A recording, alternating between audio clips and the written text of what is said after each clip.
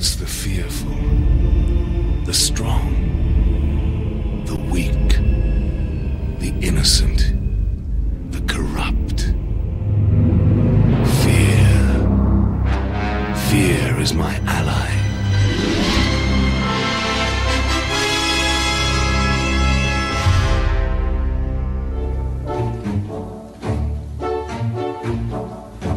Welcome to the Wampa's Lair podcast.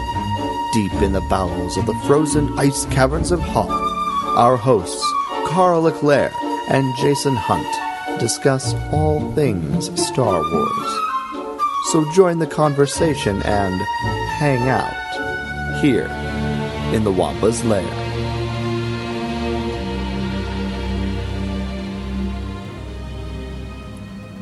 Hey everybody, and welcome back to another exciting episode of the Wampa's Lair podcast. This is episode number 231, Maul.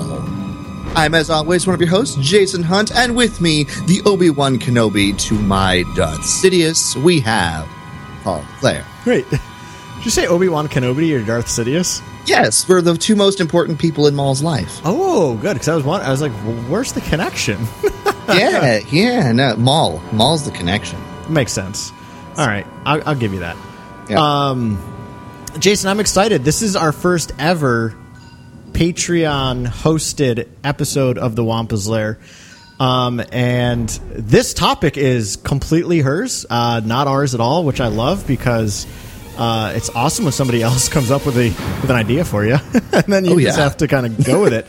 So I am very pleased to introduce your guest host of this episode of the Wampa's Lair podcast, the mastermind of this, the Mother Talzin to our Sidious and Obi-Wan Kenobi. It's Katie. Hey guys, hey cool kids. How you doing, Katie? I'm great. I love that I'm Mother Talzin. That fills my heart with so much joy, but also vengeance and rage and. All right, we'll keep the vengeance and rage bottled up for the next hour and a half. Okay, so it's right. Same old. Yeah, I gotcha. Yeah. Because whatever. So this is awesome to have you on, and like I said, anybody who, I think it's the 4th tier of our Patreon pledge campaign, whatever. I'm not good with the language, but if you pledge in that particular tier, you get to pick the topic of the show and obviously guest host. And Katie, you're the first person to do it. Also, I just think it's awesome that it's also a female. Like, that's great. Like, I know we have female listeners, but again, the general makeup of Star Wars fandom, I still think is kind of heavily on the guys. So really cool to have you here with us. And not only that, but like to pick this topic is awesome. Yeah, you and oh my gosh, Teresa Delgado must have a lot to talk about if you were ever to run across each other.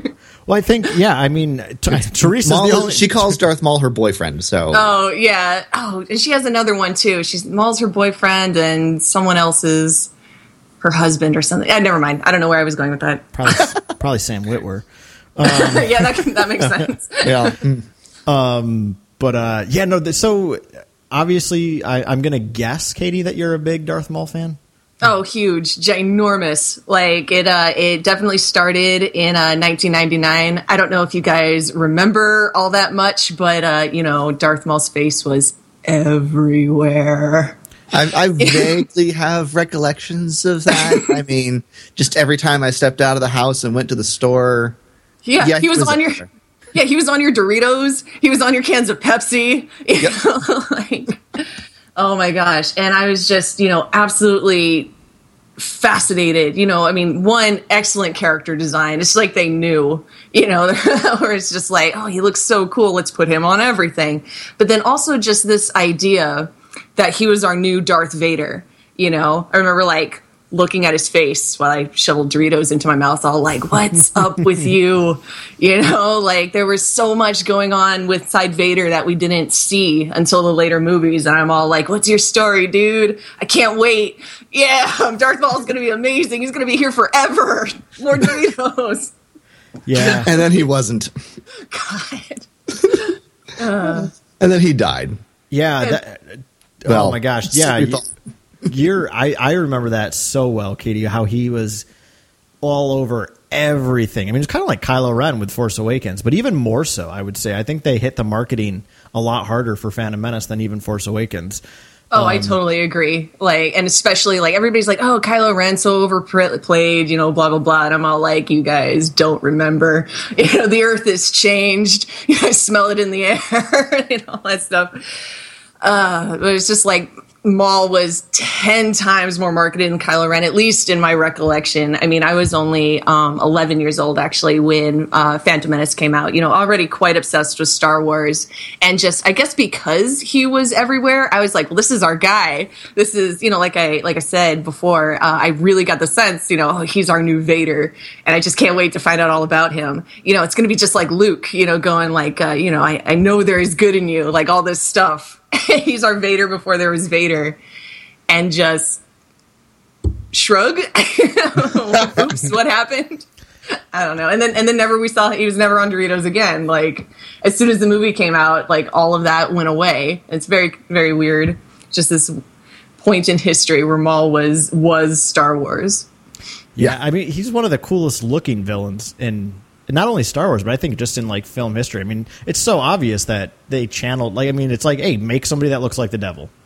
Like, kind of, yeah. I mean, really what he is. Do you guys know, like, Ian McCaig, who designed Maul, actually like went through tons of concept art to get this guy, and he actually started like with a proto Vader, all these armored looks, actually this like kind of Batman looking guy made it all the way to storyboard designs because they were so focused on like proto Vader and armor and stuff. And then Lucas started talking about doing this more acrobatic, more aerial fight, between our two Jedi and our villain. And then, it's just like, well, Batman doing Duel of the Fates, you're welcome for that mental image, just doesn't really fit.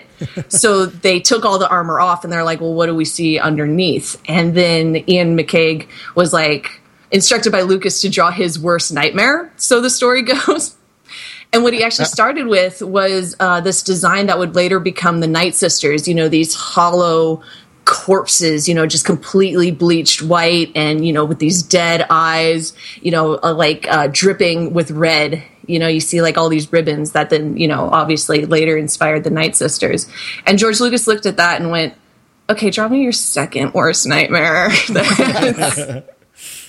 That's a little much. And so then the next, then became, well, then let's do this horned, really, devilish looking guy, which, you can very obviously tell it's like, well, that's the one you go with right away. Right. Yeah. What's so interesting too is, he is, I would say he's the scariest looking villain in Star Wars. Not that I personally am afraid of him, but what's so interesting is how kids love him. A friend of mine, she has a 3-year-old who loves Star Wars, and his favorite characters are Darth Vader and Darth Maul, which is just hilarious. So many like little kids love Darth Maul. I know. There's something about him that kind of grabs you and intrigues you. I know little kids who are the same way. I know specifically one little boy, he's 4, he calls Vader that scary guy, and Darth Maul is just Darth Maul. Like, he loves Darth Maul. I think there's something empowering though for a little kid, right? To pick a villain like that to be one of their favorite characters. I mean, and maybe it's even a way of like commandeering their fear, right? Like rather than being afraid of him, I'm going to like him. That way I don't have to be afraid of him, right? Like, yeah, because there is something, it's just kind of like, he's intimidating, but also maybe I could ride his motorcycle. That would be awesome. And he could beat up all, the little kids that are mean to me, on the playground and stuff. Like, yeah, I think there is something. He's scary, so I want him to have my back. Right? Yeah. Like, I want him to be my big brother or something, Yeah. And teach me how to drive his motorcycle. Well, in case you couldn't tell everyone, obviously what we're going to be talking about for this entire episode is just looking at Darth Maul as a character, kind of sequentially through his existence in Star Wars, who he is as a character. It's been a long time, Jason, since we've done like a character story, like a character episode. We used to do those like in the early days of the Wampa's Lair, where we just kind of delve deep into like kind of character development. And luckily Katie was like, can we do a Darth Maul episode? And I was like, we've never touched him in an episode on his own, like ever in 5 years. So yes, a resounding yes. Yes. And I'm certainly no Darth Maul expert. I'm glad you're here, Katie, because you clearly are. He has been my constant companion these many years. But that being said, I am super excited to talk some Maul. And before we hop into the topic at large, Jason, we had a poll that we invited everybody, every Larian, to tell us what their favorite Darth Maul moment or Darth Maul scene was. And how did it break down, my friend? Well, it broke down like so. In sixth place, with 1 vote each, was the reaction that he can find Jabba at Jabba's palace. When he was found by Savage, his first hologram appearance, there in the Phantom Menace, and then someone said that Maul fighting the Rathtar in one of the new comics, which I've not read yet. So, oh wait, what? Seriously? Yeah, I think it's in the. Is it in the first one or the second one? It must be the first. When he kills the Rathars? Yeah. That's like the first page of the first issue. Yeah, that's what I thought. Yeah, because that's the only one I've read still. So. Oh, it's so good though. Yeah, it's like wow. Okay. Anyway. Keep your Rathars out of my Star Wars, Marvel. But it's so intriguing though to see this like prequel guy. Like Maul is so rooted in the prequels, and then see him interact with this sequel trilogy thing is really intriguing to me. I really like it. So I disagree. I like it very much. Awesome. Cool. In fifth place with 2 votes each is the balcony scene in the Phantom Menace. At last we reveal ourselves to the Jedi. At last we'll have revenge. That whole moment. And then the Maul and Savage versus Sidious duel, which is where my vote went. And it's not necessarily the duel itself. It's the interaction between Maul and Sidious and how so much of this plan of Maul's maybe subconsciously was done to try and impress Sidious and maybe get back in his good graces. And then when that failed to do that, then it was, oh no, it was just I was luring you in order to have my revenge upon you. And Sidious was like, yeah, nice try, kid. But there's that. In fourth place with 3 votes each was Maul manipulating Ezra throughout Rebels, and the execution of Duchess Satine. That's a big scene by now. Yeah, big. Yeah, both of those things. Touching on Maul's little manipulation of Ezra. It's just like yes. In third place with 4 votes each was the cutting in half in the Phantom Menace and the duel with Pre Vizsla. And then in second place with 5 votes was the Twin Sons episode of Rebels, including that's where your vote went, Carl. Yeah, but it's not the episode, Jason. It's a specific moment. Well, I know, but you tell us your moment. I'll let you listen. I am lost. And yet, I can feel his presence. So close, so close. I can see him in my mind's eye. Kenobi.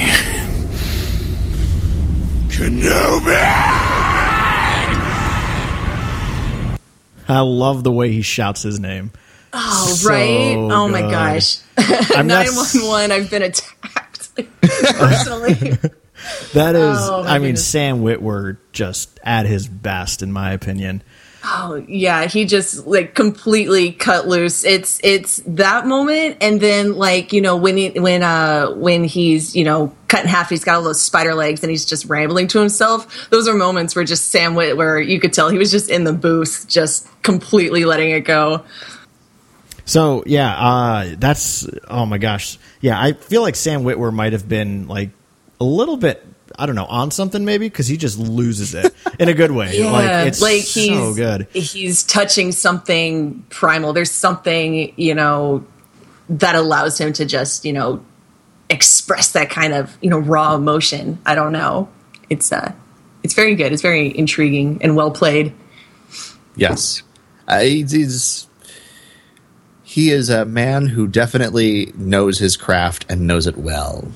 So I love Sam Witwer as Maul. Yeah. I mean, I love that specific. I mean, he's great, obviously, in all of Twin Sons, but I think that moment's just the best because to me, it's just such a huge contrast from, right, like the first moment we see Darth Maul on screen, which is in Phantom Menace, where he's just like this intimidating, brute, kind of like assassin, really, that works at the beck and call of Sidious, but he's quiet and composed, and that's how he is throughout the whole film. Even though he fights very, like, viciously, like, every time we see him, he's just cool and calm and composed, and yet here, he's just lost it, right? Like, he says, like, I'm lost, but he is still being driven by just that one thing that essentially drives him all through Clone Wars and Rebels, which is Kenobi. Yeah. Mm-hmm. Well, I think, the reason he's, allows himself to lose that composure is, because he's alone. He's truly and completely alone. He's lost everything. And then I think that's where, Sam Witwer's just raw emotion comes out. And, it all comes out in that scream of Kenobi, Yeah. And then finally, the first place option was with 7 votes. It was a Duel of the Fates, and that's everything from the dramatic opening of the hangar doors to the very end of the duel. So, and Katie, your moment was in there somewhere, correct? Yeah, that was mine. Mine was specifically, when the ray shields come up. That's my favorite Maul moment. It has been since 1999, and Sam Witwer has done amazing things with the character. And not just him. The animators, everybody worked on Clone Wars and Rebels. Did really well bringing this character, back into the forefront of Star Wars. But that moment specifically, when the ray shields come up and, Qui-Gon kneels down and Maul is just prowling, that's still my favorite Maul moment. I think it's because to me that moment it's rather like, in Empire when Luke's, hanging off of Cloud City and he calls out to Leia, and then for some reason we don't yet know why she hears him, and it's incredible, and you're like, what is going on? What's happening between them? Or maybe it's like when, Kylo Ren is searching through Rey's mind, and something's happening between them, don't worry, I feel it too. There is something happening in the Force, between Qui-Gon and between Maul, something inside of them and between them, that we're not necessarily privy to. We can guess, we can, look into Maul's eyes and see that intensity, that fire, but we don't necessarily have the answers. And that moment, it's just such a perfectly powerful Star Wars moment. And, and it's so wonderfully perfect for Maul, because what's really fun is that, when Ray Park talks about this moment, people ask him, like, you're a martial artist, you're a stuntman. Was it really hard not to just, run circles around poor Ewan McGregor and Liam Neeson? And he's all like, well, yes and no, because sure, I was flipping circles around them, but they were acting circles around me. I hadn't really been in anything. I wasn't an actor. So in that, moment, like, I'm not really acting. And then I remember actually the person talking to him in that moment goes, no, don't sell yourself short. When you're looking down at Liam Neeson, there's something real and something intense that grabs us as an audience. So, please don't, say you're not an actor. Don't sell yourself short. And Ray Park's like, no, that's exactly what I mean, is that in that moment, I'm not acting. In that moment, I'm a martial artist. And he's entered, he talks about this battle meditation, where he's not thinking about the contact lenses drying out his eyes and the horns glued to his head, all this makeup on his face. He's thinking, about trusting his body, and he's thinking about the breath inside of his lungs and the adrenaline in his veins. And that absolutely shines through in the character in this moment. And it's like, it's such a short moment, I don't want to like belabor it too much, I guess, though, like too late, right?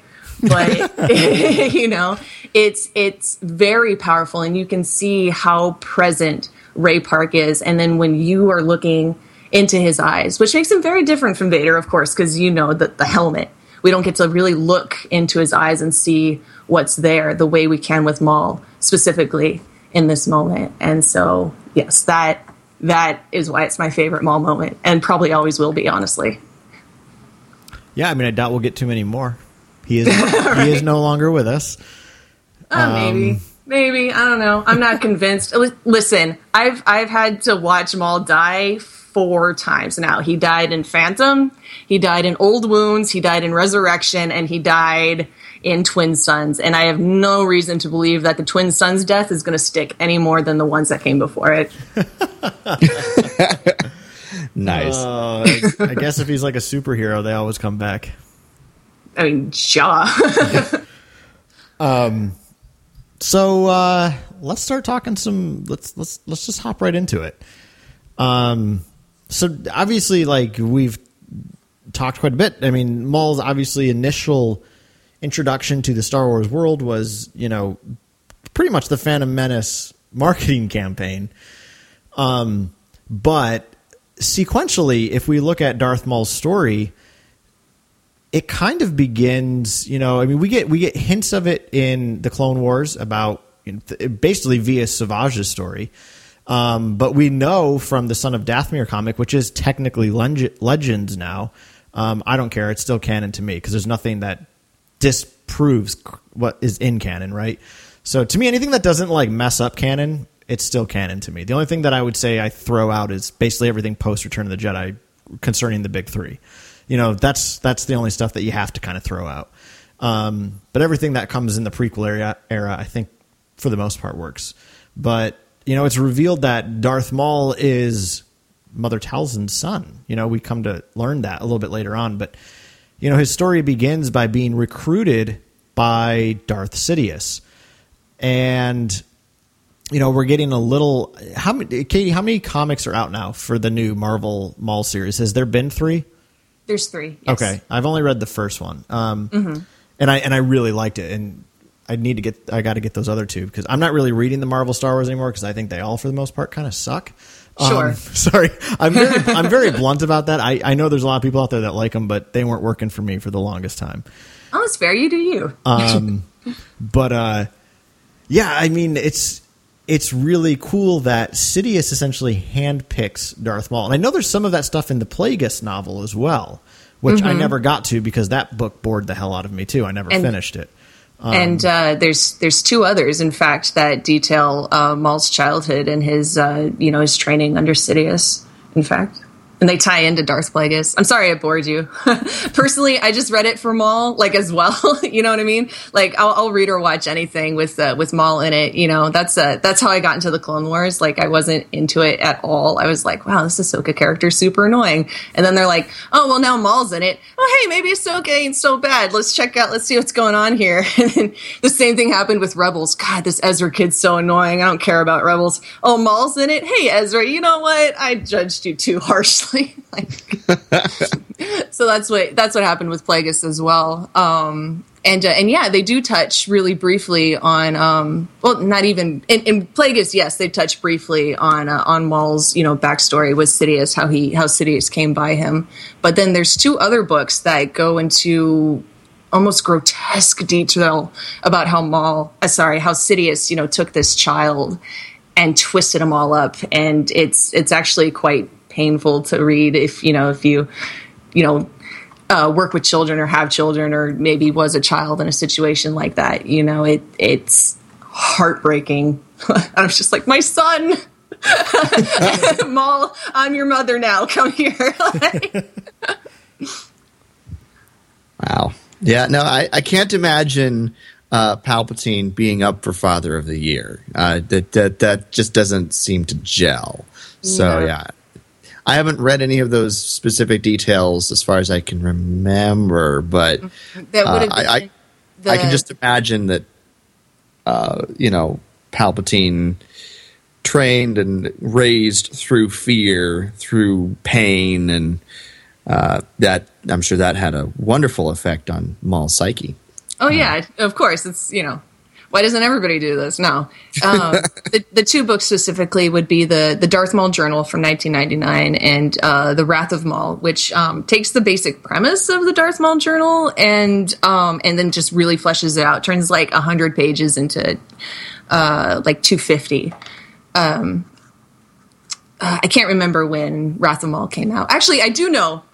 Lies. That was a blatant lie. I do know when Wrath of Maul came out. It came out January of the same year that Maul was brought back to the Clone Wars, because this book was like specifically written to explain, like, you know, oh, where's Maul been since he got cut in half? And, oh, you heard he's coming back to Clone Wars? Well, let's explain that a little bit. Like, sure, you can survive in the trash for 10 years. Why not? Who said I couldn't? Like, it's super good.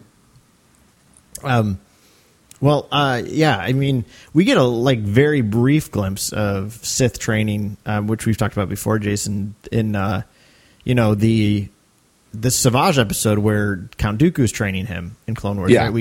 We get a sense of the brutality of Sith training, and this is just like again like an accelerated course for Savage. Maul is someone who was basically raised and bred as a Sith warrior under Palpatine. Mm-hmm.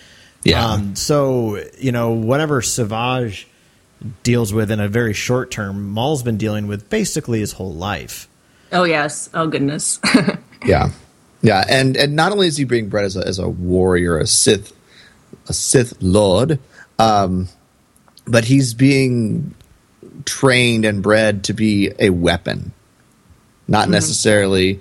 I mean, I question Palpatine's true motivations when it comes to Maul, because I wonder if Palpatine ever saw Maul as a successor. I think because yeah. What were you gonna say though? Well, because he seems like such a weapon in Palpatine's arsenal. So, you know, weapons are only useful for so long before they're overused and break.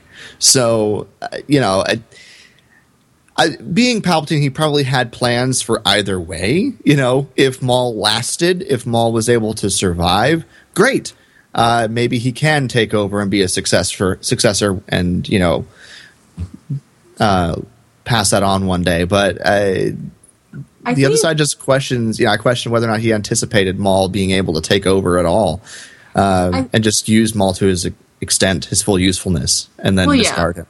Well, I think he wanted Maul as a successor the same way he wanted anybody to succeed him, which is to say not at all. You know, Palpatine didn't want to die ever, you know, and nobody was ever going to unseat him. But, you know, there is the rule of two, and he does always need someone. He needs that enforcer, you know.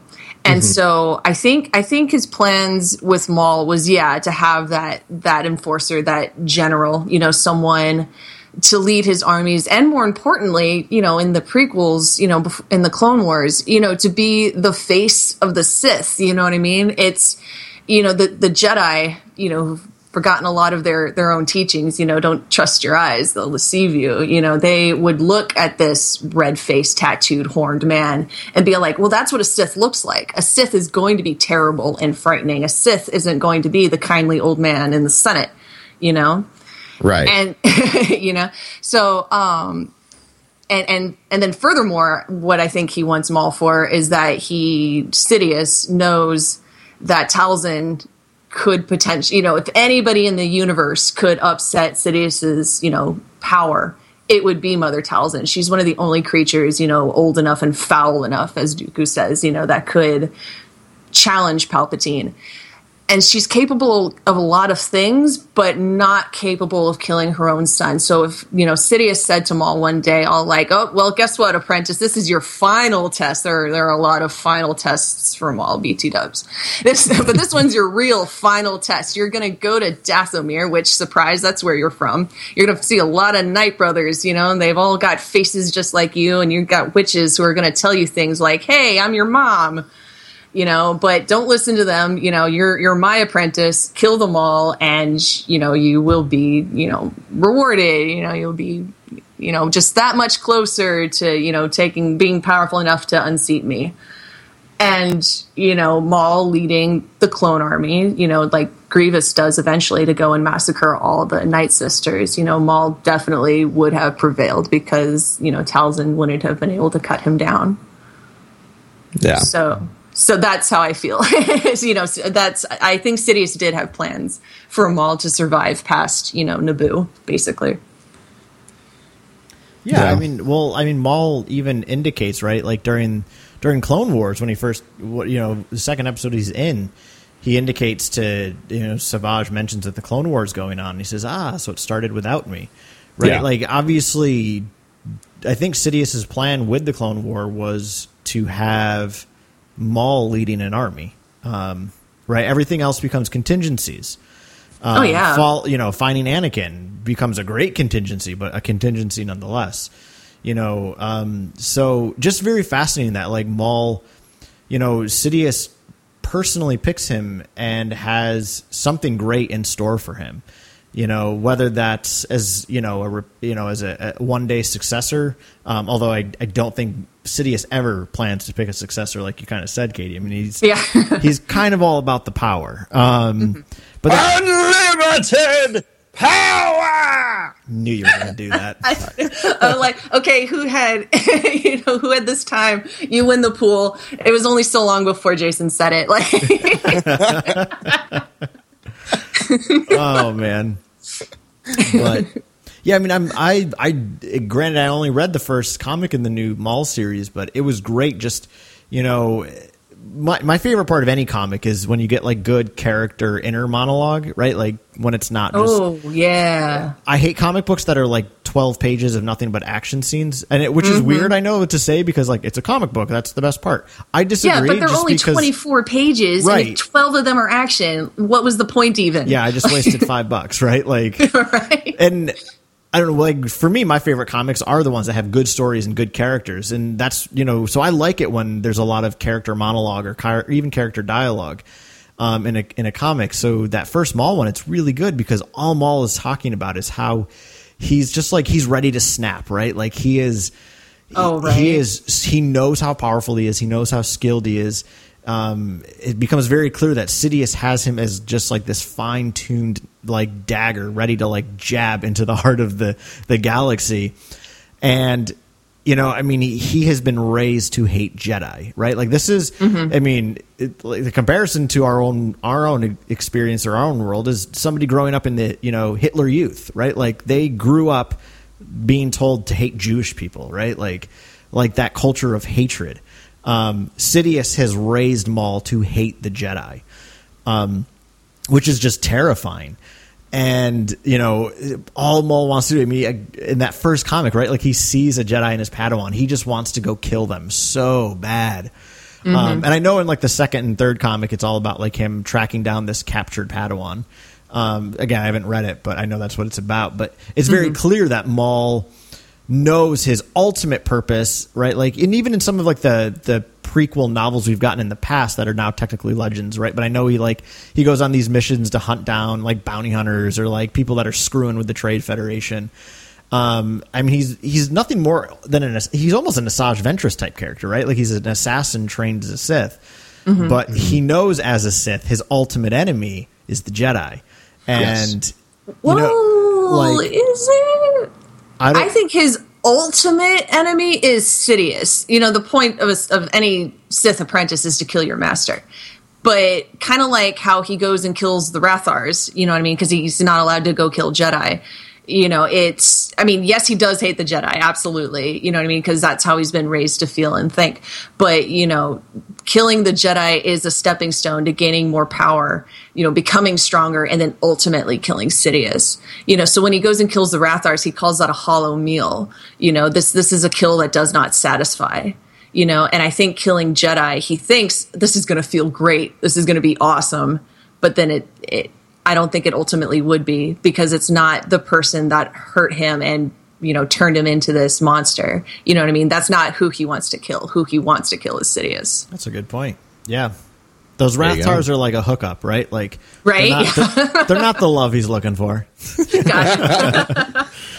This is the love you're looking for. What's I don't know quite what you said that made me think of this, but you're talking about him being restrained and just how much he wants to go kill. What's touched on in Darth Plagueis, what I thought was a lot of fun was that Sidious actually kind of has a moment of clarity where he realizes that, him and Plagueis, hiding who they really are, hiding the Sith and hiding the dark side. That's not satisfying the dark side. The dark side wants to be out there, wants to, do basically what Maul wants to do. And since, Sidious and Plagueis aren't giving the dark side what it wants, it then expresses itself in Maul and, because he's giving it that outlet, which I thought was really cool. That is really cool. I need to reread Plagueis. It's been far too long. It's Legends now, though, so I don't know. It's still one of the greatest Star Wars novels out there, in my opinion. But I love Sidious, so that's why it's so amazing. Well, what's curious to me, though, right? Like, and this isn't. I apologize, Katie. This is a little off topic from Maul, but it covers him as well. Right, like, what is the obsession with power then, right? Like, what does Sidious ultimately want to do? I mean, I guess you could say Sidious's ultimate goal is eternal life. I mean, that's hinted at in the films. It's hinted at in some of the literature. It's definitely hinted at in the Revenge of the Sith novel, which was great. The little scene between Qui-Gon and Yoda at the end of the book. Great book. I love anything I can to talk about the Revenge of the Sith novel, I will do. But like, it's very clear that for Sidious, I think his ultimate goal, I guess, is eternal life. But I don't know why. Like, why does he want to live forever? He's just a tyrant. And same with Maul. Like, what does Maul ultimately want to do with that power? Right? Like, when you think of people in history, like, right, like Sidious is modeled after like big dictators like Hitler, or even like in the prequel story. I mean, he's after Caesar, right? Like these popular politicians that end up taking ultimate power. But all those people in history did it ultimately because they thought they were doing something good, right? Like, they never saw themselves as evil. I'm sure Sidious doesn't see himself as evil. But right, like Hitler was somebody who was trying to stabilize a broken country and dominate the world because it needed domination. And same with Caesar. Like, he wanted to push forward order, like, and rule. But what is Sidious's ultimate end? Could we say it's the same? Like, is that what Maul wants to do at the end of the day, right? Like, if he does eventually kill Palpatine, what's he going to do? I think Palpatine is after power for its own sake. He wants power because the more power he has, the more I don't know. I think it's just power for the sake of power at the point. By the time we get to especially Revenge of the Sith, I don't know if there is an ultimate goal other than remaking the galaxy into what he wants it. And the only reason why he's remaking the galaxy into what he wants it is to solidify more power for himself. He's power mad.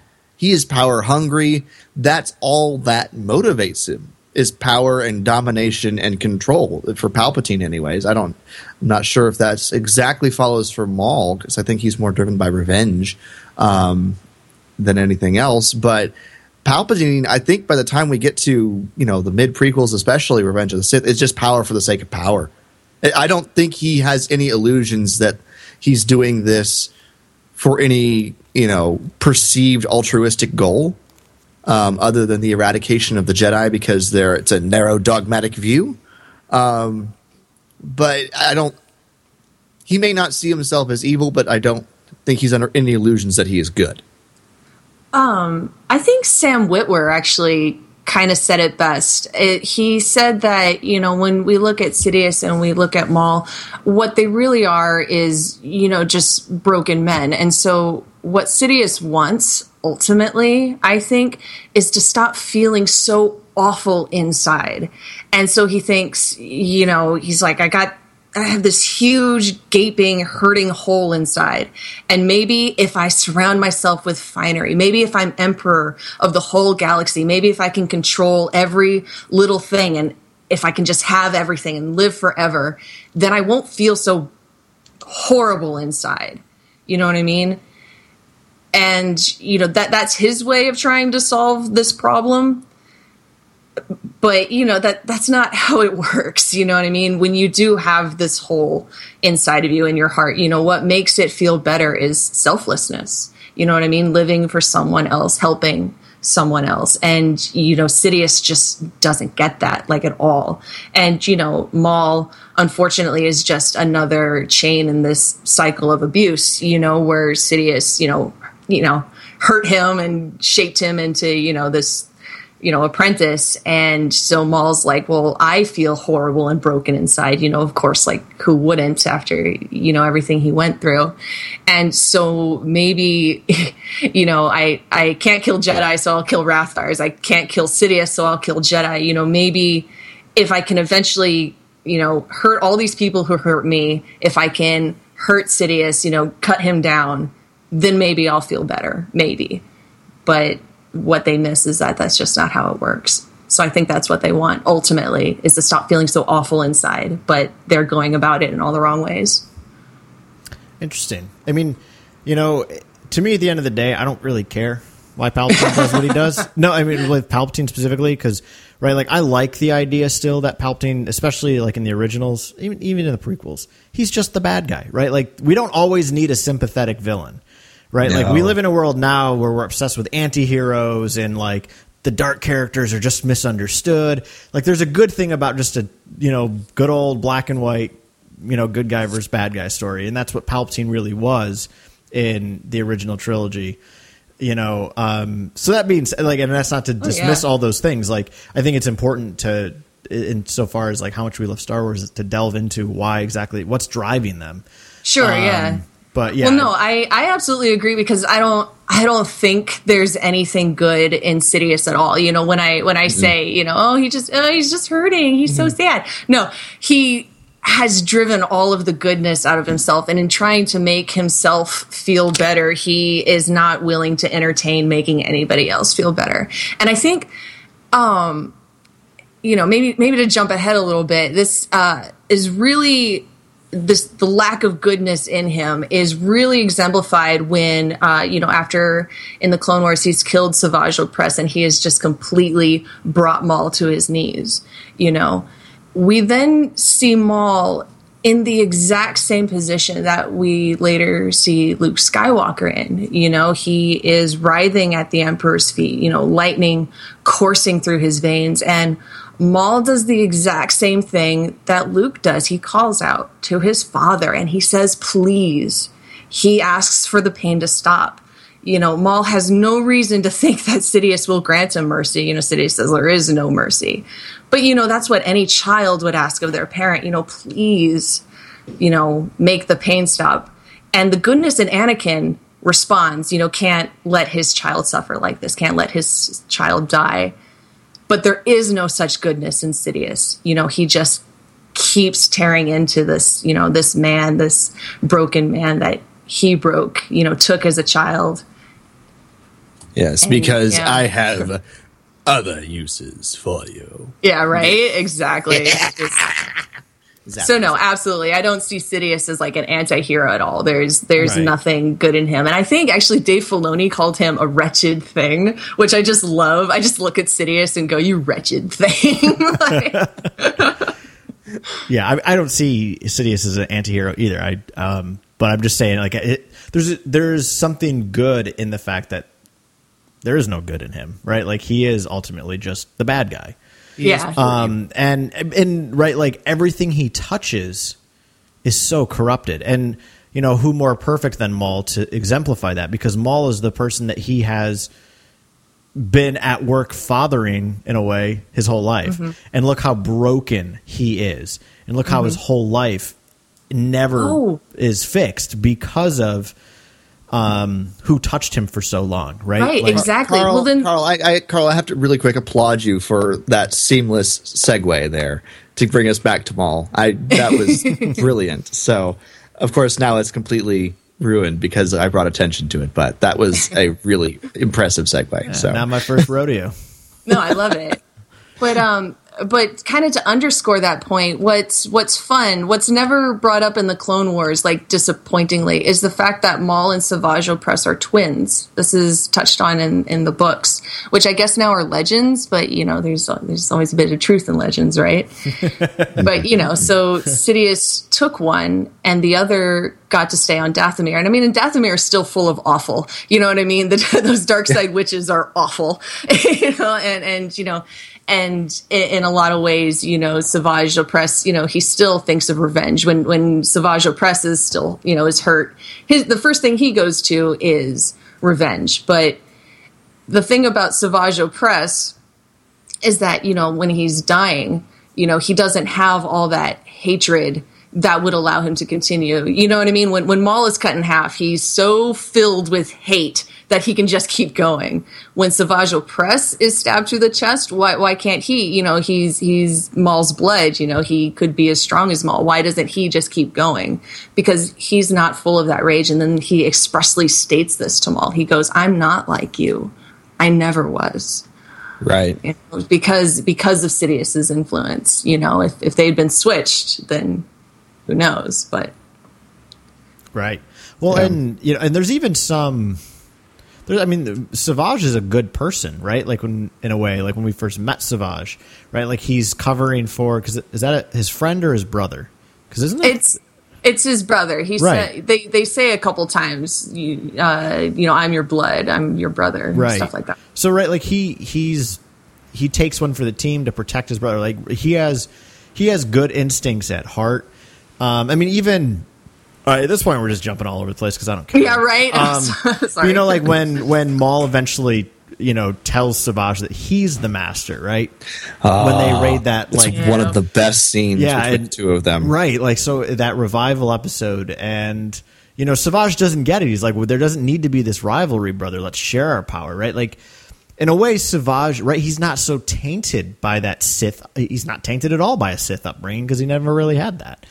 So it doesn't make sense to him. But what's so interesting is that even in spite of how Sidious essentially just cast Maul aside, which is somewhat an unfair assessment on Maul's part, because he just assumed he was dead. It's not that he cast him aside. He just did what any Sith would do. He found a replacement.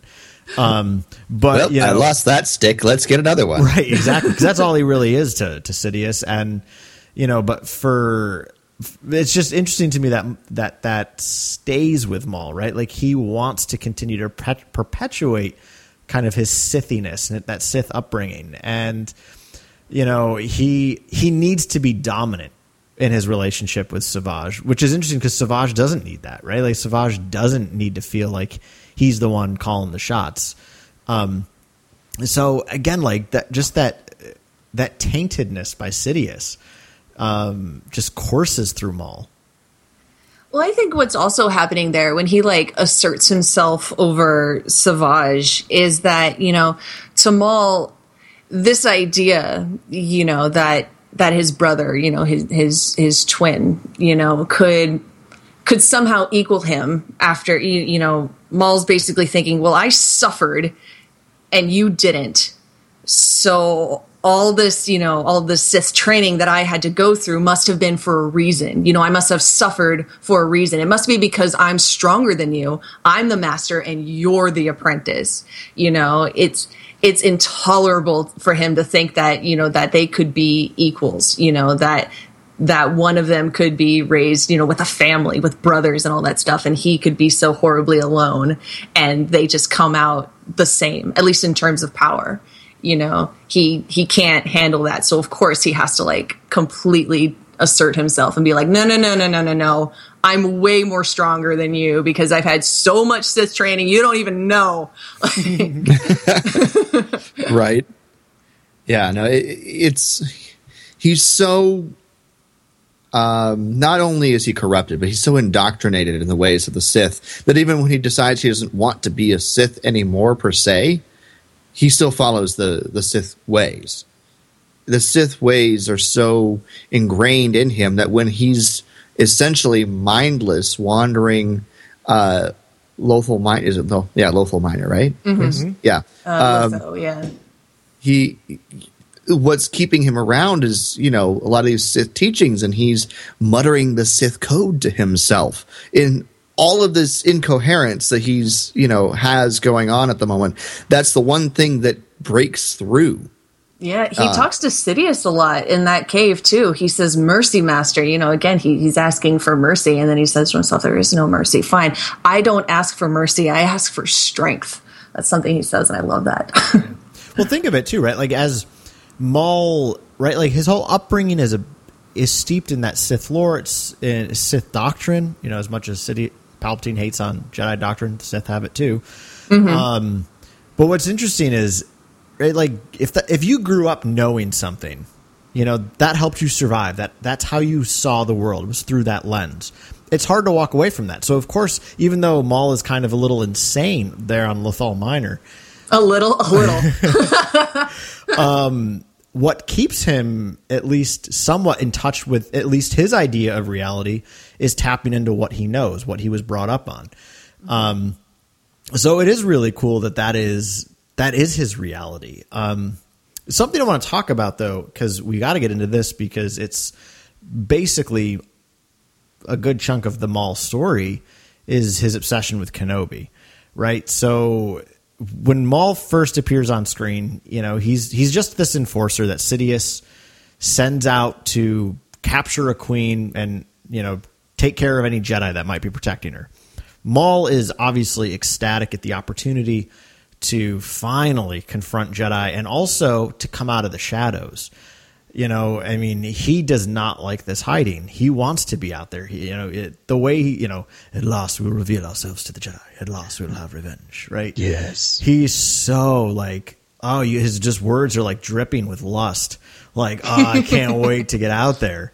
And he fails, right? Like he gets cut in half by Obi-Wan Kenobi, and it's not just a Jedi that he gets cut in half by. It's the Padawan. He's ready for the trials. Right? That's true. He's ready for the trials, true, but he essentially kills the master, and the Padawan is what takes him out. And it's,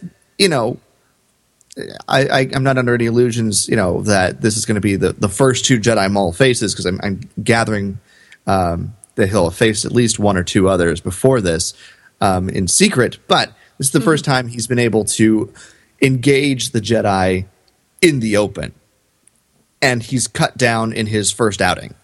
That's not the plan. Technically, it's his second. He faced it. See, that's what really gets me about that short little scene on Tatooine when he faces Qui-Gon Jinn is that, he's waited so long to fight a Jedi, and here it is. He's fighting a Jedi, and the Jedi runs away.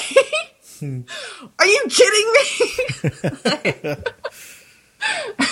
Oh man, I love that. I love that scene though. I love the scene in the movie. So good. He bests Qui-Gon, which is not an easy feat. Qui-Gon is an incredibly powerful Jedi Master who's also an incredibly gifted duelist. He's trained by Dooku, who's considered to be one of the best. So Maul definitely is capable. I think he got too cocky. That's the way I see it almost. Yeah. He probably could have beat Obi-Wan for sure. Your overconfidence is your weakness. Your faith in your master is yours. There you go. New dialogue. Yeah, there you go.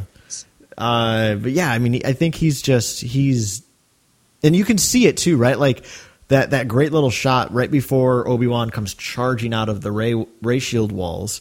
The way Maul's just looking at him like, yes, I handled your master. You're nothing now, boy. Like it really is like he is, but like his focus changed in that fight. I would say like his focus when he first attacks them is I'm going to kill them. Right. And your focus determines your reality, Qui-Gon. And he's focused on that end and he succeeds against Qui-Gon. And then it's almost like his focus changes from like, I'm going to kill these people to like, look how great I am. Look how much of a badass I am. And whereas Obi-Wan's focus now becomes this guy just killed my master. He is a threat to the galaxy. I have to vanquish him. right? And there might be a element of revenge there for Obi-Wan. You know, people have talked about that. Certainly is. Yes. Yeah. And I mean, he comes running forward with a far deeper purpose than Maul now has. And I think that's why he can best Maul. And to a certain degree, he kind of only gets him at the last minute by, in a way, tricking him. You know, the fight itself still goes to Maul. But I was just watching tonight. I rewatched quickly part of it's the episode after Brothers. Oh, Revenge, which is in season 4 of Clone Wars. And such a good episode. And it's a great episode because Maul explains to me, like it does the great job of explaining why Obi-Wan is such a fixation for him, right? Like, okay, like I get that you want to kill him, but why is it so big? And he reveals to Savage, and we should probably talk a little bit more about their relationship because I think in a way Savage really humanizes Maul in a certain way because he's just an animal in the Phantom Menace. Right. But he you know, opens up to his brother and says, I was once the apprentice to the most powerful Sith in the galaxy and possibly the history of the universe.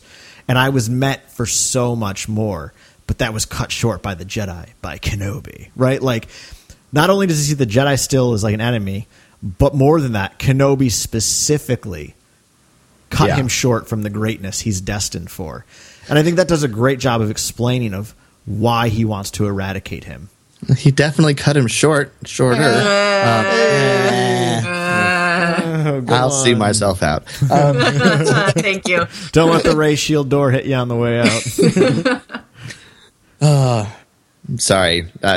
My dad has had too heavy of an influence on me. His humor. That was that was a dad joke, all right. It was a total dad joke. My dad's a punster to begin with, so. I like your new legs. They make you look taller. I like your new legs. They make you look taller. I cut you in half. I should have aimed for your neck. So, anyway. Oh man, some of that dialogue is so corny. Perfect. So Star Wars, right? It is. It's so Star Wars. It's amazing. It's wonderful. I think the phrase you're looking for was A+ excellent. Like, oh man, but you're right. Maul sees himself as a reckoning for the Jedi, and the Jedi kind of just went, no. In the Phantom Menace, it's like, sit down. Hard pass. Just, nah. We're good. And so he's managed to hold on to life through Night Sister magics and his rage, and is now had his destiny pass him by because the Clone Wars has already started. The usurper Dooku is at the side of Palpatine.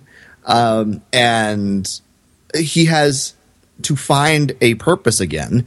And what better purpose than to have revenge on Kenobi?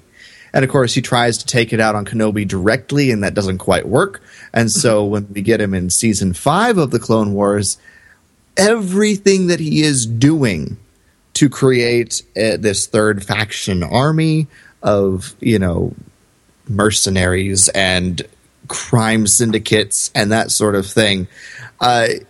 Not only is it to get the attention of Sidious because, you cast me aside, see what I can do, I can get in your way and ruin your plan. But it's also to draw the attention of Kenobi because the crowning achievement of that is to overthrow Mandalore and Duchess Satine, who he knows Kenobi has an attachment to. I feel like, just personally, I feel like the Kenobi thing is secondary to the, let's build an army and put myself on the seat of a throne thing. Because, when he talks about, how Kenobi cut him from his destiny, he was heir apparent.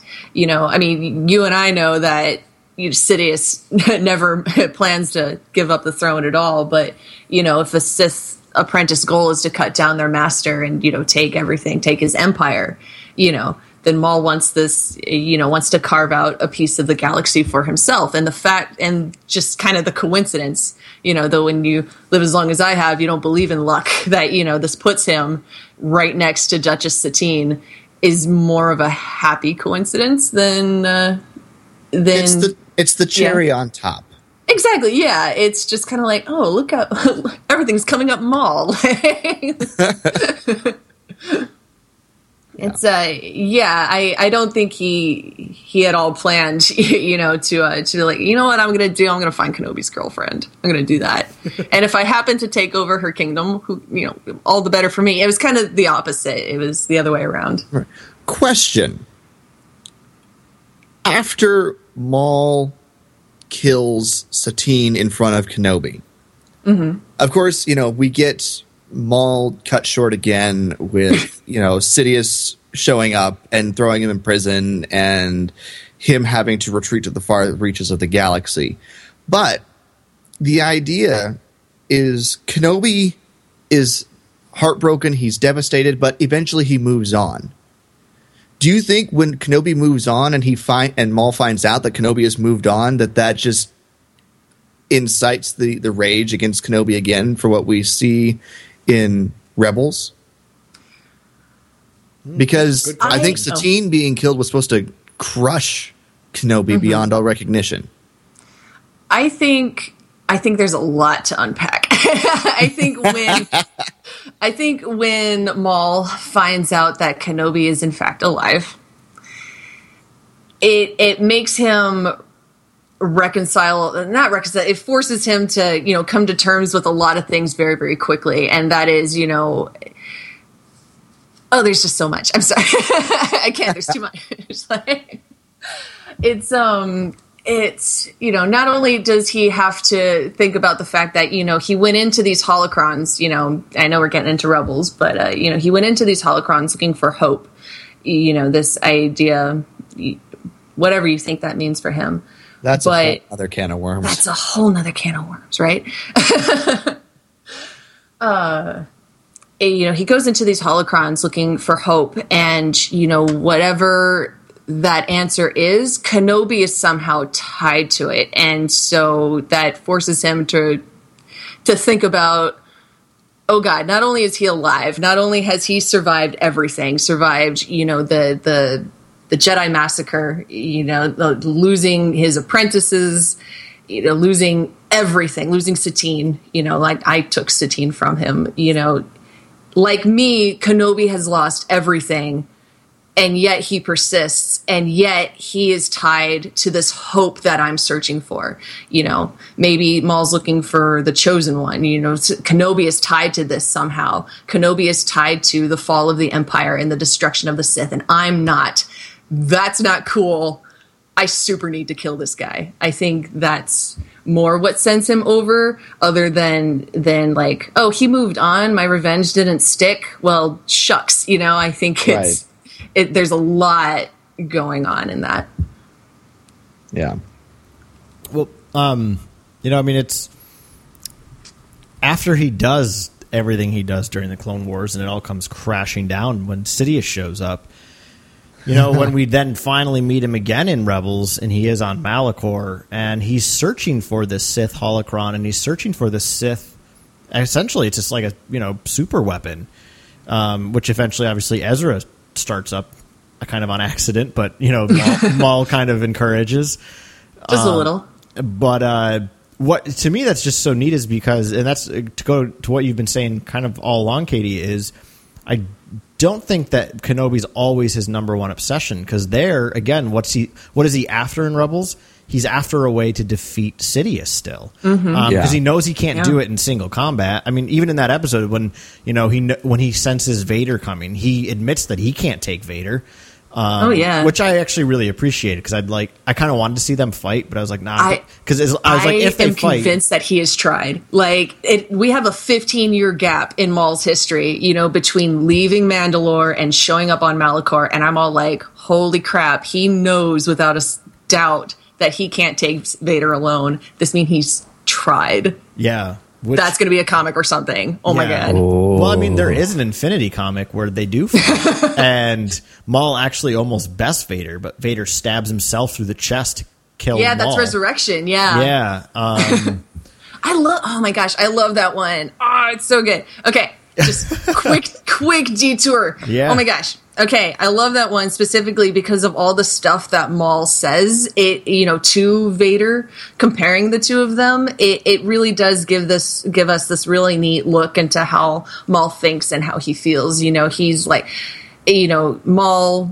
him and Vader are fighting over who gets to stand next to Sidious, who is worthy of, standing next to him now that the Empire has risen. And Maul's all like, well, obviously it's me because I'm the better Sith, because I can actually feel. How can a machine feel? How can a machine hate?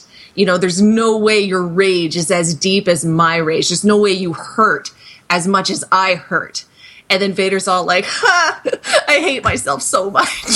Stabs himself to get to Maul, and it's so good. It's Which is like perfect Hayden Christensen Vader, right? It really is. Like, that's super. It certainly resonates with whose character is in the prequels. Yeah. It's extra with a capital E. Yeah. And if you think about it too, like, especially with some of like the Darth Vader comics we're getting now, like, and even like Lords of the Sith, Sidious likes putting his apprentices to the test. So if he did, know Maul was out there, I'm sure he'd love to watch the two of them fight each other for supremacy at his side. He would just be cackling. He would be having a great time with it. So, I just sitting in his chair, drinking a martini.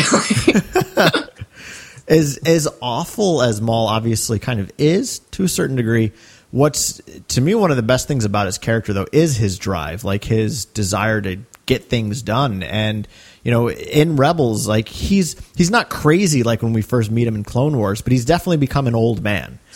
And, but he pulls a total Yoda. Yeah, right. He's dark side Yoda for Ezra. Yeah. But it's so neat that he's still after a way to vanquish Sidious. I mean, this is somebody ultimately wanting the ultimate revenge on their abuser, right? Like, yeah. I mean, everybody, in human life, when someone's abused, a lot of times they turn into an abusive person themselves, and that's certainly true of Maul. But here he is trying to. Because you see it when he immediately turns on that abuse to Savage, just like no, smacks him down. Yeah. Right. But oh man. It's like at that point when he shows up in Rebels, you know what I mean? To be all like, oh well, he's still just after Kenobi. I'm like, he thinks Kenobi's dead. All the Jedi have been wiped out. He has no reason to think Kenobi's alive. So his goal, is nothing more or less than the destruction of Sidious. But, he is also, he's become an old man. And with each one of his losses, that goal has gotten further and further away. It started on Naboo and just, loss after loss. And the rise of Vader, Maul's like, this is impossible. This is never going to get done. Because one, I can't defeat Vader. And if I can't defeat Vader, I'm not even getting into the throne room with Palpatine. Like, it's... So he's begun exploring other options. He, we see him do this throughout the course, of Rebels. He's only in 3 episodes, but we see him go, he's looking in all these places that now stand empty, these places that he used to draw power from. He goes to Malachor, which we then find out in the comics that he's been there before. He knows how powerful this place is. He goes back to his Mandalorian bases, but of course now they're all empty. And he goes back to Dathomir, which has been empty since the Clone Wars. And then eventually just goes back to Tatooine. Yeah. What an interesting point too. Like, to actually draw a comparison, that's a really cool point, Katie, about how he's going back to all these places that used to be sources of power and now are just dead and empty. Mm-hmm. Kind of similar to Kylo Ren in Force Awakens, right? Like, praying to a dead mask. Like, he's seeking advice and life in a way from something that's not there. Yeah. I do wonder, though, if, kind of like I said before, if there is something going on between these two Force users that we're not necessarily privy to. You know what I mean? I do think it is, empty. You know what I mean? He is looking for something that isn't there. He's forgetting that Vader died a Jedi, But I also wonder if there's something more going on. just personally. I hope not. I hope so, because I hope we get Hayden Christensen saying, Kylo, what the heck are you doing? Yeah, right. He just shows up as a Force Ghost and smacks Kylo upside the head. Go home and apologize to your mother. I think if we were to see Ghost of Anakin, it's not going to be with Kylo, at least not initially. It would be with Rey or Luke. And I think it's important Anakin that and Luke together on screen. Yeah, that would be great. I don't think my heart could take it. I think I would need to be resuscitated in the theater. Yeah. I think it's important that there isn't anything going on with that mask. Because again, it says more about the pitfalls of the dark side than anything else, right? Like, of course he's not getting it. He's not hearing anything back because he's praying to a false god in a sense. I feel that. Yeah, I do. But, yeah, I mean, so it's the episode in Rebels, though, where Ezra goes with Maul he goes with him to Dathomir. Yes. And, he has like this little shrine of, vanquished stuff. He still has the Darksaber that he killed There's a mural with. of Satine. These are his past victories, but it's all kind of shuttered up in this little closet. Yeah. Well, I think it's also because, that little closet, as you say, I call it the crazy cave. That little, the shrines and stuff, those are very personal items for Maul. And I think those aren't things he would share necessarily with anybody, and the fact that he shows it to Ezra, Maul is vulnerable with Ezra in a way he's not vulnerable with other people. And just, you look at these items. Some of the items that hit me like particularly hard was that he had Mother Talzin's orb, which I think is how he was communicating with the Night Sisters, or whatever's left of the Night Sisters. And he had Cast's helmet from his Death Watch, his personal guard. And I was just all like, oh God, what happened to Cast? I'm gonna cry. And then just this shrine to I guess to his vengeance, to the day that Savage died. Honestly, I don't think it's a coincidence really that Satine and Savage died on the same day, and with the her eyes and her throat marked with blood, which BT Dub's gonna divert I know what words are a little bit in the Wrath of Maul book, talking about his training. He was in his room, just a child, and he's been all patched up from fighting with droids all day.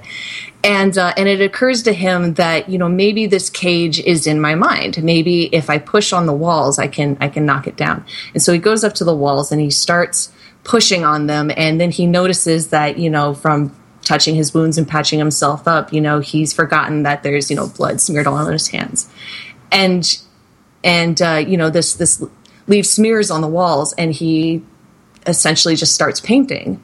You know what I mean? Because he's fascinated with what he can do. These markings on the walls, and he actually paints himself a little window, pretends that he can see outside. And then when I saw that cave, in Rebels, I was like, oh my God, he's doing the same thing again, because you see all these smears on the wall. You see Kenobi's name written on the wall, and you see how he's painted over Satine's portrait. And I'm just all like, this is an intimate space. I mean, I don't mean in an appropriate way, but this is a very, very personal space. But in a way, yes, all of this stuff stands empty and hollow, and that's very sad. He has nothing really left to draw from. There is a definite connection, I think, between the loss of Savage and Maul's pursuit of Ezra. Yes. Oh, goodness, yes. Because Maul, I think, realizes how terrible he was to Savage and how much he abused Savage to the effect, to a similar effect that he was abused. And he's going to try it again with Ezra in a less abusive yet equally manipulative way. Oh yeah. No, it's definitely manipulative because, that's just how Maul operates. He was taught by Sidious to see people, not as people, but as like pieces on a game board. You know what I mean? You can discard them and use them, Yeah. But with Ezra, I definitely get the sense that, he's like, I really messed up with Savage. I can't make that mistake again. It is going to drive him away, and abusing him the way I was abused is not going to make him stronger. And so I think what's really interesting to me, he has at that point in his life cast aside, his Darth title. He's formerly Darth, now just Maul.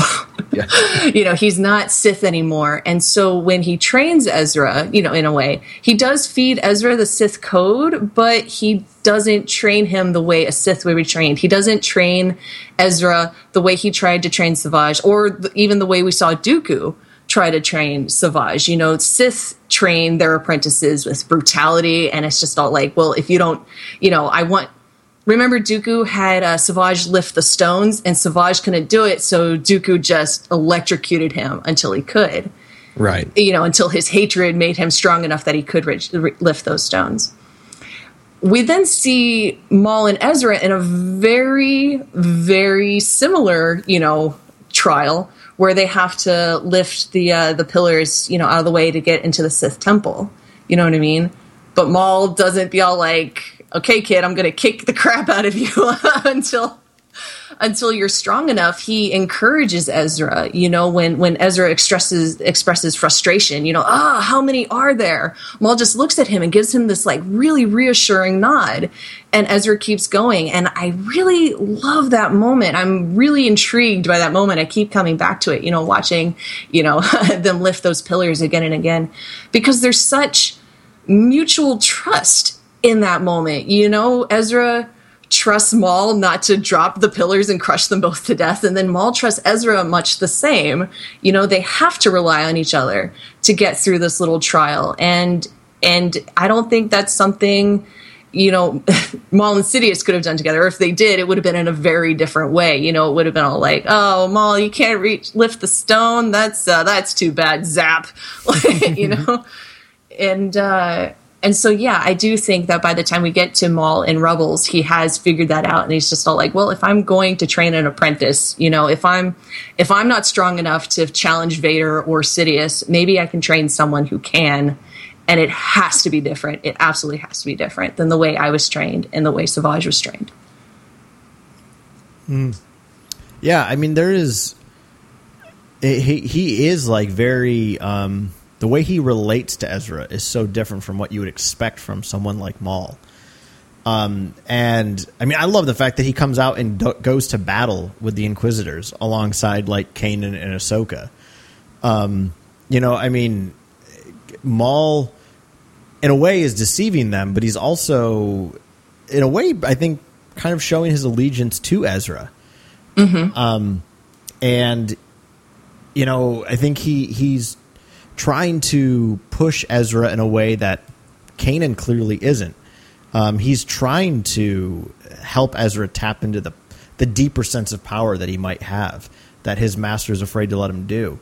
But yeah, I mean, it's pretty clear, though, that Maul's motivation with Ezra is to gain an apprentice to, once again, overthrow Sidious and Vader. And when he runs away from Malachor, when after Vader shows up and things really get intense, in a way, right? He kind of fails again. He doesn't complete what he was after, but he takes off, and right, he still has a purpose. I'm trying to remember when it ends. Does he have the holocron, or does Ezra have it? Ezra has the holocron, which, again, like shows this weird amount of trust that Maul has in Ezra. I mean, it makes sense because they did have to form this attachment and this sense of trust very, very quickly. Maul had to trust Ezra to get the holocron when he threw him across the pit, and they had to trust each other not to crush them to death when they lifted the pillars. But the fact that Maul is like, okay, here, you take the holocron, you do this. shows that he has this, weird, faith in Ezra, which, he doesn't trust easily. I don't think he would have given that holocron to just anybody. But yes, to answer your question in so many words, it's Ezra has it by the end of that episode. Well, and then when he comes back for Ezra, he comes back for the holocron. I remember it was one of the weirdest things for him to say he was looking for hope, because hope is always a word used in Star Wars in conjunction with the rebellion or like the good guys. Hope is something for good people to have, not bad people like Darth Maul. So very interesting that he's looking for hope. And Katie, I liked how you alluded to it earlier, but hope for him is attached to Kenobi. And I love that when they're bringing these holocrons together. Ezra has, they bring the Sith and this Jedi holocron together. The Bendu has warned Kanan not to let that happen. And Ezra comes at this experience with looking for, how do we defeat the Sith? And we don't know exactly what Maul's looking for. He's looking for hope, but in a way, maybe he is looking for the same thing, because what they both find out in that coming together of these two holocrons, what we get is Ezra learns that he sees twin suns, which obviously is Tatooine, but more than that, I think it's also the Skywalker twins. That's the answer to destroying the Sith. And Maul finds Kenobi. Right, and then he leaves like kind of fumbling with himself, right? Like, I love that the way he leaves kind of distraught, like he lives, right? Like, yeah. I think he's really shocked by that. But now it's like his purpose shifts to confronting Kenobi. Yeah. Mm-hmm. I have like a slightly different interpretation of like what the holocrons are showing them. You know what I mean? It's Ezra's looking for a way to destroy the Sith, but the way to destroy the Sith isn't Luke Skywalker. The way to destroy the Sith is compassion. That compassion that Luke has, for his father, and then his father's, choice to act to save his son.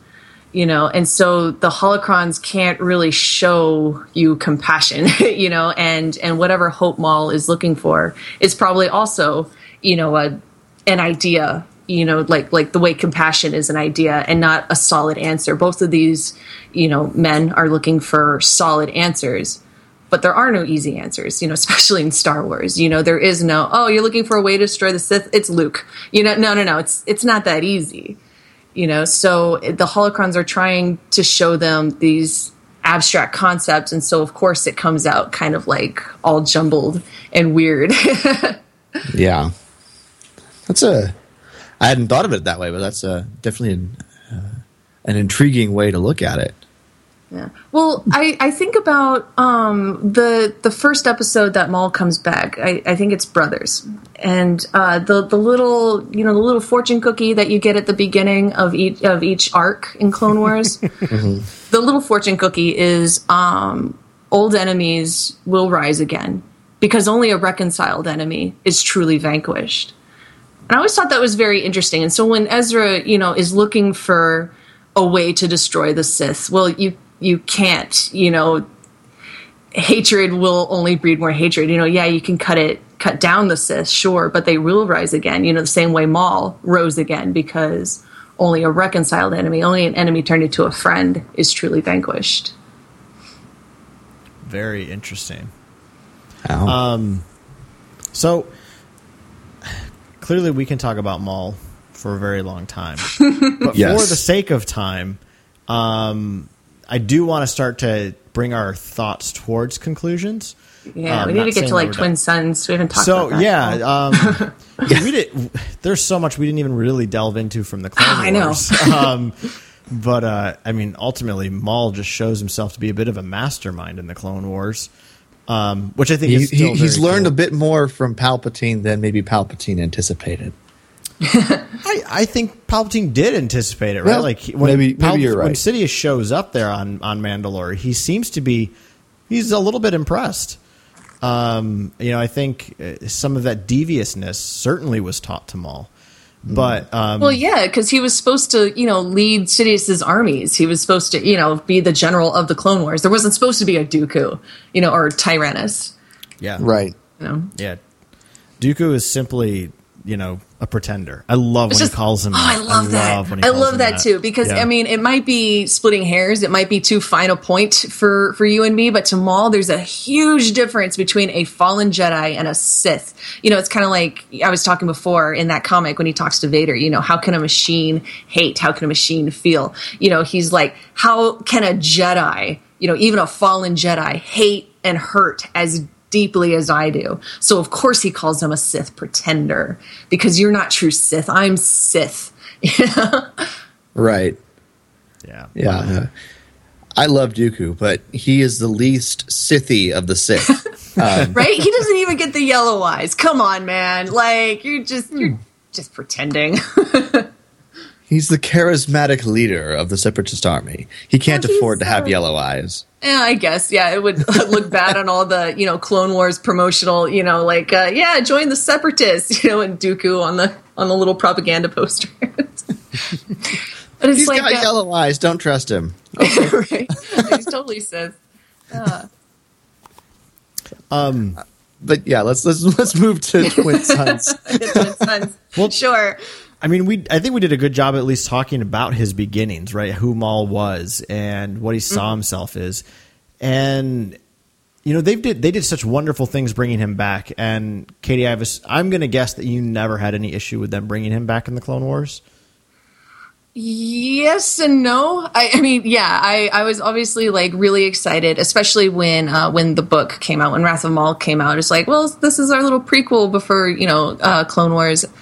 But I was also really wary, because I'm like, oh, what if they mess it up? I'm wringing my hands, but it didn't take very long for me to be like, oh no, this is going to be okay. Oh, with one exception. When I saw the chicken legs, the raptor legs, the raptor robot legs that they gave Maul, I was like, hard pass. This was not designed with my female gaze in mind. You ruined him. He was so beautiful. Messed it up. Filoni, you owe me money. So you would have preferred Spider Maul to Raptor Leg Maul? No, see, Spider Leg Maul was also terrible. I was just all like, when they finally got to Mandalore and they gave him, they put him the regular human legs. I'm like, okay, this is all right. Balance in the Force has been restored. I'm good. Yeah, it's a good thing he had those raptor legs shot out from underneath him. Yeah, you can thank Hondo for that. Thank you, Hondo. I owe you money. Yes, you do. It's incredible what they did with this character that we thought was dead in '99. I watched Phantom Menace not too long ago, and I wanted to pay attention. And the whole way, when we see Maul cut in half and falling down, he doesn't look dead. I mean, he's looking with bewilderment, So there is some credibility in the fact that he survived that. That being said, I mean, I was not a fan of them bringing him back, not because I didn't like Darth Maul, but just thought it was really stupid. And I also thought that it kind of screwed with Kenobi's story arc, right? He becomes a knight because he vanquishes a Sith, which I guess technically he still did. Mm-hmm. But to some degree, it's I hate having to be well, technically, no, you showed us that he killed him, leave him dead. But I'm glad what they did with him when they brought him back. I will say the brothers episode I hated. I only like it in retrospect now because of where it went. But still now I almost never watch that episode because I can't stand it. And I was like, yep, this is just what I predicted. This is garbage. It's stupid. It doesn't belong back here. Yep, no wonder he's insane. He's wondering why the hell he's alive. I'm right there with you, Darth. But that being said, it goes on to become such a great story. And what he does really brings so much depth to the Star Wars universe. And then when we see him in Twin Sons, to see where he starts to where he finishes. Dave Filoni talked quite a bit about, kind of some of the ideas behind Twin Sons and, ultimately when he falls for good at the hands of Kenobi. part of the idea of that story and the fact that the duel is so short is Maul never really changed. He never grew, right? Like Kenobi has reached this place of somewhat enlightenment, and Maul is still just kind of like this juvenile, angry, vengeful man who is still fighting the same old fight. He's still fighting the same inner war. He never grew past that. But I think that he is a different character in Twin Sons. He's been through so much, and he makes it clear that the reason he's there is to kill Kenobi. So my question is, do you think he really was going to kill Kenobi? I mean, it certainly seemed like he was going to try, but is that really his intention there? What is his goal when Twin Sons rolls around? I want to get my thoughts out here real quick because I know, Katie, you're going to have a lot to say. So let me just real quick get my thought out here. I think he was going there to confront Kenobi because this had to end. This whole situation has just been dragging on for decades at this point, and it had to end one way or another. It just had to end. He was looking for a resolution. I don't know if he was looking for victory. And because he was so kind of relieved when Obi-Wan cuts him down and he's kind of able to just stop fighting. He seemed so relieved there in Obi-Wan's arms right before he died. I'm not sure he was looking for resolution. I'm not sure he was looking for victory. So, Katie, run with it. Run, go, far. Gonna run for the hills. Okay. So what I think he's looking for is there was something on Naboo that was left unresolved, and neither he nor Kenobi really knows what that is. I think Kenobi knows what it is. He doesn't necessarily want to face it, but the truth of the matter is, let's talk about Duel of Fates. We're going to jump out of Twin Sons and we're going to talk about Duel of Fates. What they're singing about, that great track. It's just called Duel of the Fates. You know the song. You know what I'm talking about. What they're singing about is this Welsh poem, Battle of the Trees. And what they're singing is, in the shade of the tree is a fight most dread, but another rages inside the head. And the fight, I think, raging inside the head is it's Obi-Wan. You know what I mean? This fight is what's going to determine, it's going to lay the foundation for the Chosen One's training. You know what I mean? And we have these two fighters, Qui-Gon and Maul, who are both so incredibly present. So in this moment, one light, one dark, and they're both, calling to Obi-Wan in a way. There's his master who tells him to be calm, to be centered. And then there's Maul who says, I cut down your master, give in to your hatred. And this is something that Maul does a lot, like through the Clone Wars. Your rage has unbalanced you. That's not the Jedi way, is it? And again, Kenobi gives into this because he hasn't really internalized that message that, only a reconciled enemy is truly vanquished. He hasn't realized that he can keep cutting away at Maul, but, when you strike in anger, it's not going to stop him. Something's going to keep going. That's the impression I always got of Maul was that, if you, at least after he came back in the Clone Wars, the impression I got was that, you could keep cutting away at him piece by piece until there was nothing left of like shadow. But some horrible impression in the Force would just keep coming. That hatred would just keep coming. And the only way to end it would be, for Kenobi to strike in a different way, would be to strike in defense and not in anger. And I think in Duel of the Fates, he is very much striking in anger. You know, he's not striking to defend the queen. You know, you look at his face, you know, how he keeps like almost snarling back at Maul. You know, Maul snarls a lot and Kenobi's like wrinkling his nose. He's like baring his teeth. He really hates this guy. And so, of course, that cut can't kill him, you know, when he cuts him in half. Of course, that doesn't end the fight. It doesn't end the conflict. You know? And so when we get to Twin Sons, what they're both looking for is a resolution to that conflict. And for the new Chosen One's training to end, to be any different, you know, for Luke's training to be any different than Anakin's, it has to start with this clean foundation. Obi-Wan has to strike in defense. He has to strike Maul in a way that can kill him. And more importantly than that, he has to give Maul a sense of peace. You know, Maul has to want to die. Not necessarily want to die, but he has to be willing to let go. And that's what happens in Twin Sons. And that's what I think they were looking for, even though they didn't know it until that final strike, until Obi-Wan caught Maul in his arms. That's when when the Force goes, now everything is okay. Now the Chosen One's training can be different. Wow. I like that. Thank you. I'm glad you like it. Carl? Yeah. Well, no, I mean, I was just going to say, because to kind of start wrapping it up, you know, when Maul falls, you know, there is almost a peace that comes over him. And I think there is a peace in, you know, finally just being done, you know.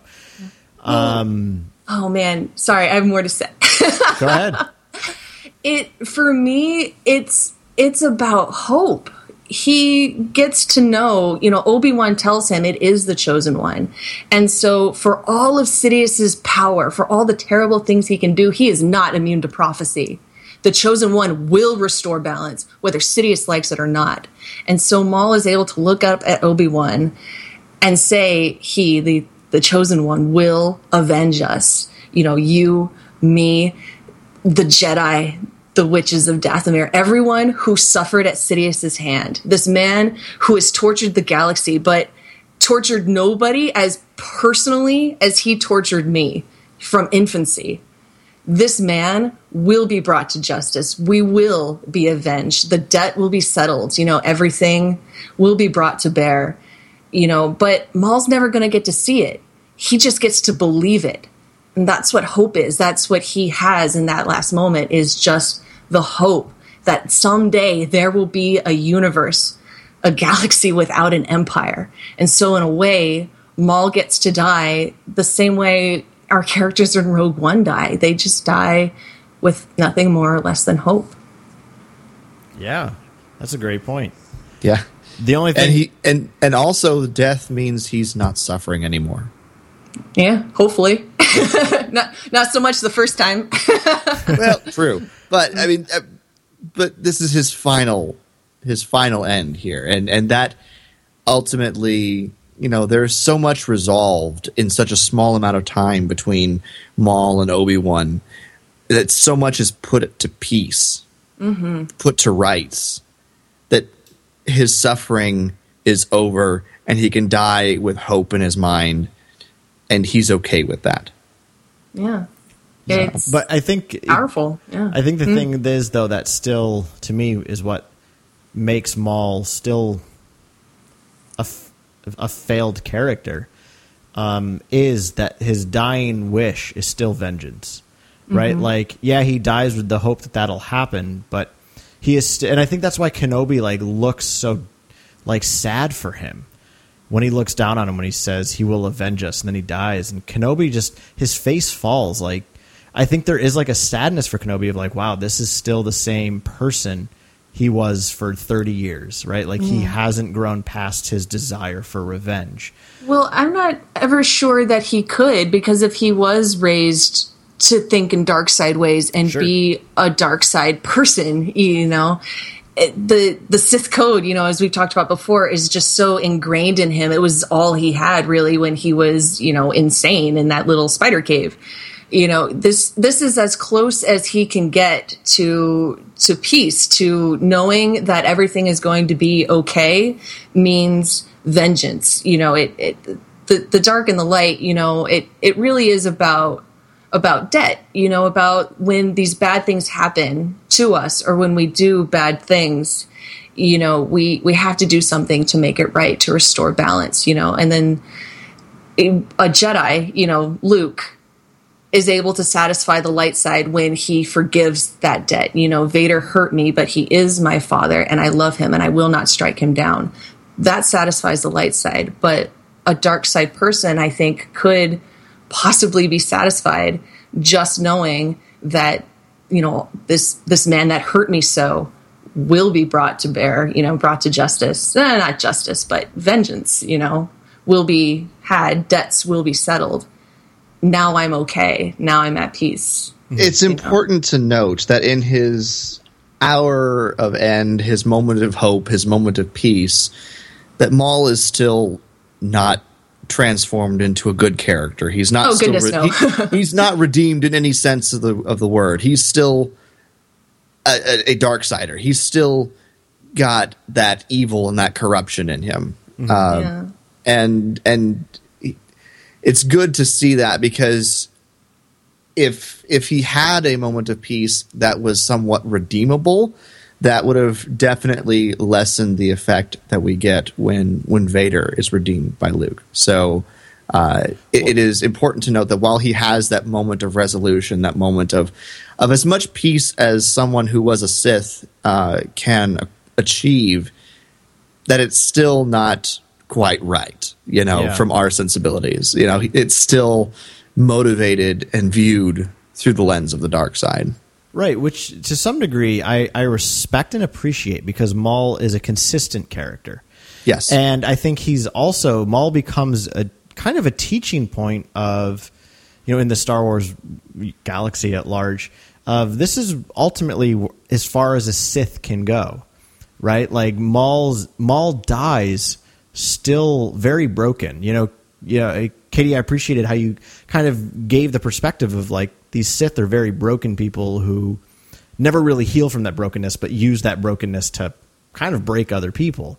Mm-hmm. Maul is someone who dies a broken person, and it ultimately shows that the way of the Sith is kind of a bitter end, right? There is no ultimate fulfillment for a Sith. So I actually kind of like that Maul goes out that way, but I think it's nice too in a way, because yes, he is. I mean, he's not Sith. He has cast aside that title. You know what I mean? But he is a dark side person, and he doesn't die a good person. But he never asked for any of this. Even Kenobi recognizes that before Satine dies. He says, "I know that the choice to join the dark side wasn't your own," which was I thought it was really great that Kenobi at least recognized that. And so, for the men that did choose it, Tyrannus, Sidious, they get unresolved ends. They get ugly ends. But Maul gets to come back. He was struck down on Naboo, but it's like, no, let's do better by him. Let's at least give him personal peace, because he does make bad choices. He didn't ask for what happened, to him.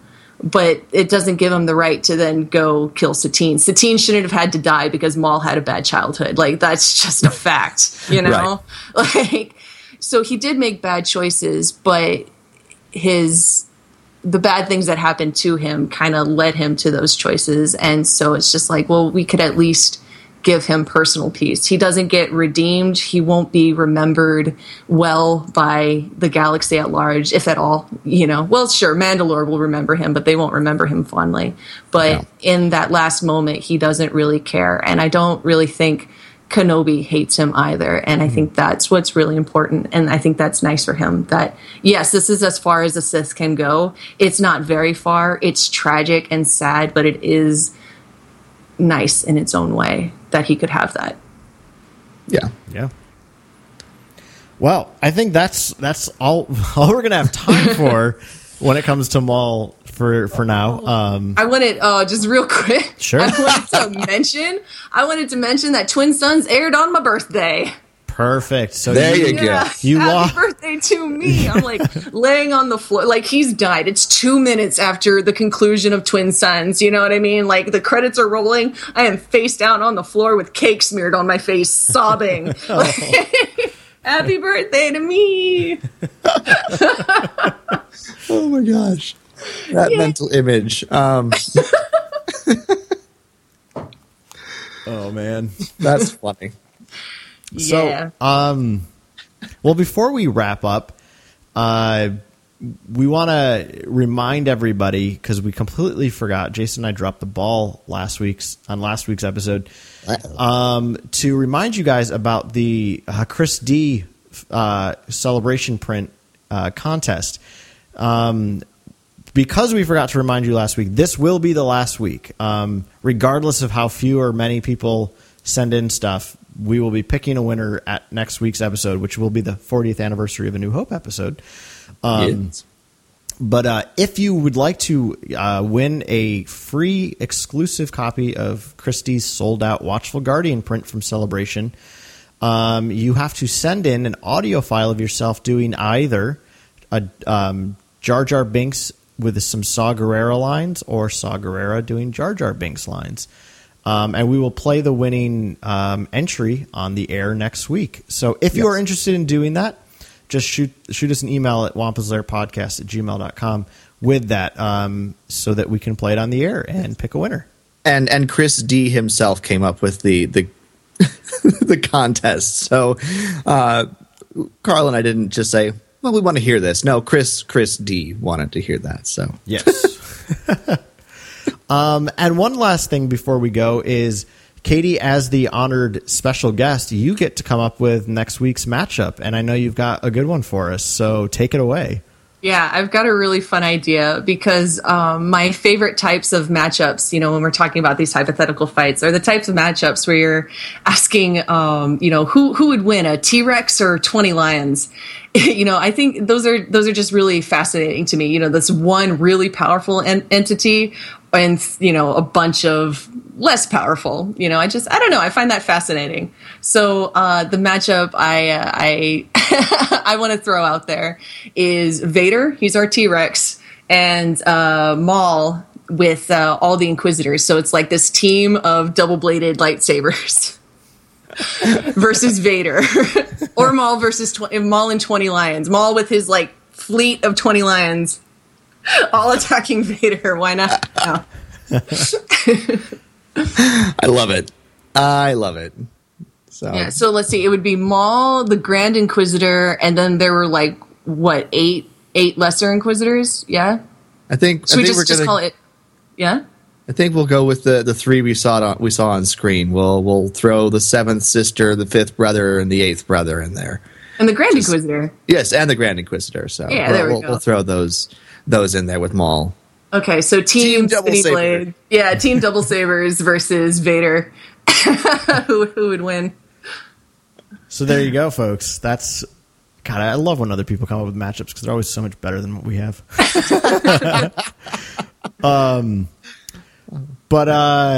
Carl, if people want to weigh in on this matchup or anything else, respond to the episode because it was an awesome episode. Yes, thank you. It was. Katie. Thanks to Katie. Thank you so much, Katie. Glad you thought so. You're very welcome.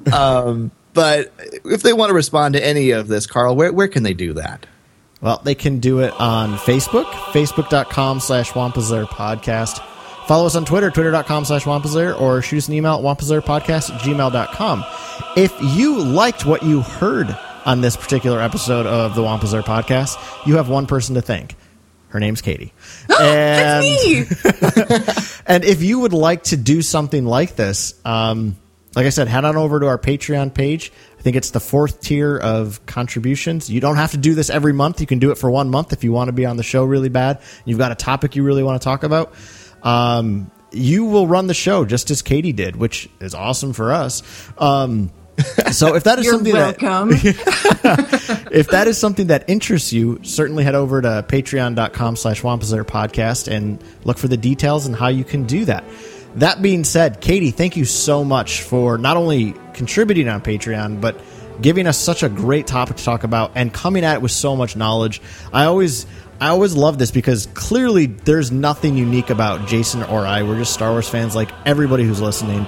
And you all have so much great information to bring, and specifically information that we may not know a ton about because it's not our aspect of Star Wars. So this was so cool to listen to you just like lay down the truth that is Maul. Oh, you're very welcome. I'm always happy to educate when it comes to Maul. If we were like in the same room right now, I would just be throwing books and comics at you, like educate yourself. And Katie, is there any place that you want people to connect with you if they want to connect? Yeah, if you guys see me on the Wampa's Lair Facebook page, absolutely hit me up. I'd love to talk to you guys. And if any of your listeners play Star Wars The Old Republic or would like to play Star Wars The Old Republic, but you have nobody to run with, let me know because I'm always looking for people to play that game with. It's an MMO and it's free to play now, so I would love to play Star Wars with more Larians. That'd be cool. So guys, if that's something you want to do, hit Katie up on Facebook. Woohoo! Yeah, do it. Palpatine voice. Yeah, thank you. Do it. Do it. All right. Anything else, Carl, before we wrap up this episode? I'm all set. Katie, thanks again. Of course. All right. Well, thank you, everybody, so much for listening to this episode of the Wampa's Lair podcast. This has been episode number 231. For Carl and Katie, I'm Jason, and we will see you next time here in the Wampa's Lair.